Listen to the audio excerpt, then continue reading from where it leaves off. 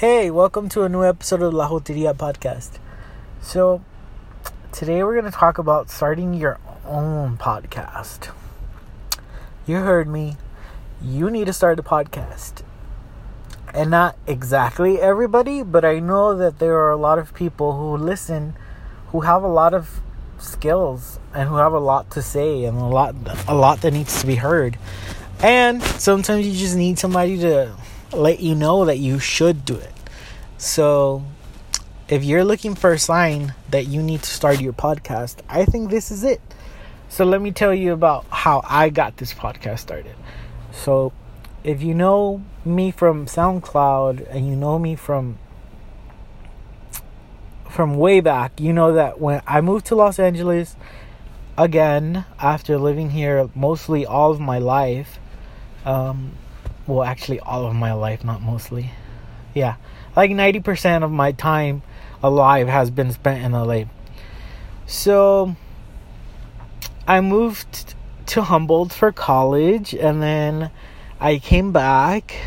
And although I lived in LA 90% of my life, it felt like everything was different. I felt disconnected, and I felt like it was way more than 90. It felt like, I don't know, like I just transitioned into another part of being a quote-unquote Angelino. I felt like I didn't really belong anymore, especially because I got so attached to having a small knit community where I went to college. So moving back, it was a culture shock of just mentality, not necessarily ethnic. You know what I mean? So coming back, I needed more people to connect with. I needed what I had for that amount of time that I was up north. I wanted to create a new community where it was a hybrid community where I was not pigeonholed into one of my identities. Like I either was gay or I was Mexican, and it's complicated, but there are not a lot of spaces. Well, when I moved back, I didn't have any real connections. I just kind of started from scratch.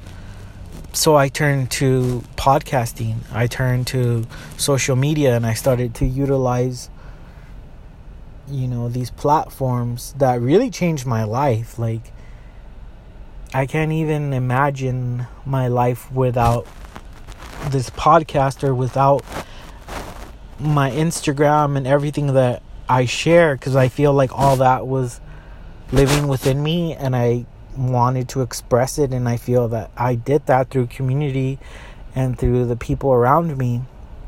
So when you're faced in a position where you have all that to give but no one to give it to, for me, I turned to podcasting because I felt like it made me appreciate in real life connection, but it also made me appreciate the power of online life and like how we utilize media and technology to enhance part of our lives that are not what we want. And I thought that this was why I needed to start something. So going back to, that broad statement that like, I think everybody should start one. And if you have a calling for wanting to be heard on a specific, it doesn't even have to be specific. If you want to voice your life and something that you struggle with, or something that doesn't even have to necessarily be anything, if that makes sense. It could just be your need to voice your life, your experience here on earth, and whatever this is. So I guess this is what I'm saying, is that I encourage you to move forward and begin your own, because I know that during this quarantine we've kind of been faced with what I experienced 3 years ago, which is like, damn, what are my connections besides in real life? How am I expressing myself? How am I continuing to be me? Like, how do you do that?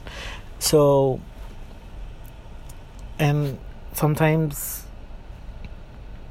you just turned into yourself, and you turned into what you need and what you are. And it's really beautiful the way it happens. It's almost like you get chosen.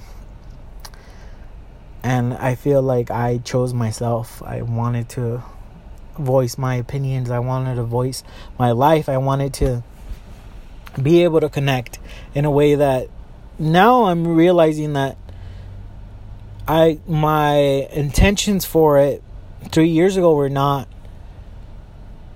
wholly what they are now. They're like, they've been growing. So I think now I'm starting to utilize my voice as a counter narrative, as I don't want to call it historical, because I feel like then that makes me sound egotistical, but they're tales of being alive during this time.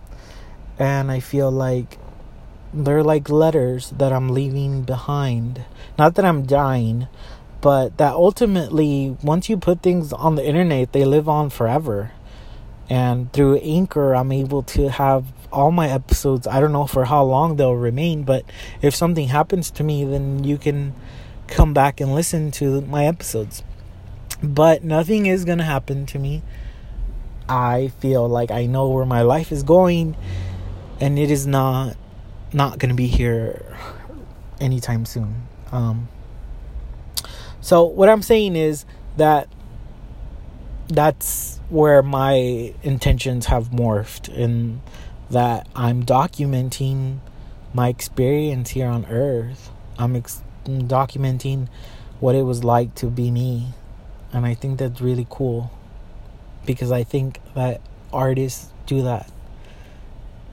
And I think I'm an artist. And I think that I'm fulfilling my childhood life's dream in a really beautiful way, where I never conceptualized it. You know what I mean? I was in 2nd grade, and I would tell my mom and my sister that I wanted to be a painter and I wanted to do art. And I had a 2nd grade teacher that thought that I did good, and she entered me in a contest, and I learned about historical painters, and I felt like that's what I wanted. And it's crazy, because now I feel like I've gotten everything I've wanted. And I think that it's beautiful, because it's not based on like a monetary success, and it's not based off of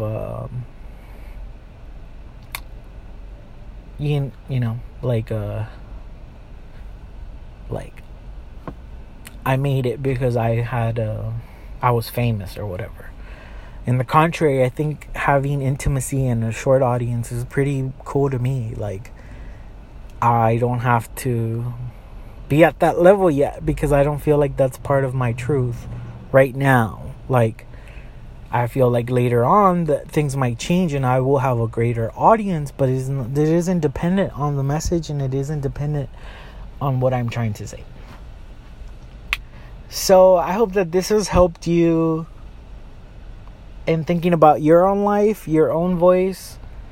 And we're the writers of our own life. Don't let anybody be your director or screenwriter ever. Let yourself be that. Write your own story. Plot twist, save yourself. Don't let the system, don't let other people write your story. So thank you for listening again. I've had a really good day, and I hope that you had a really good day too. Good night.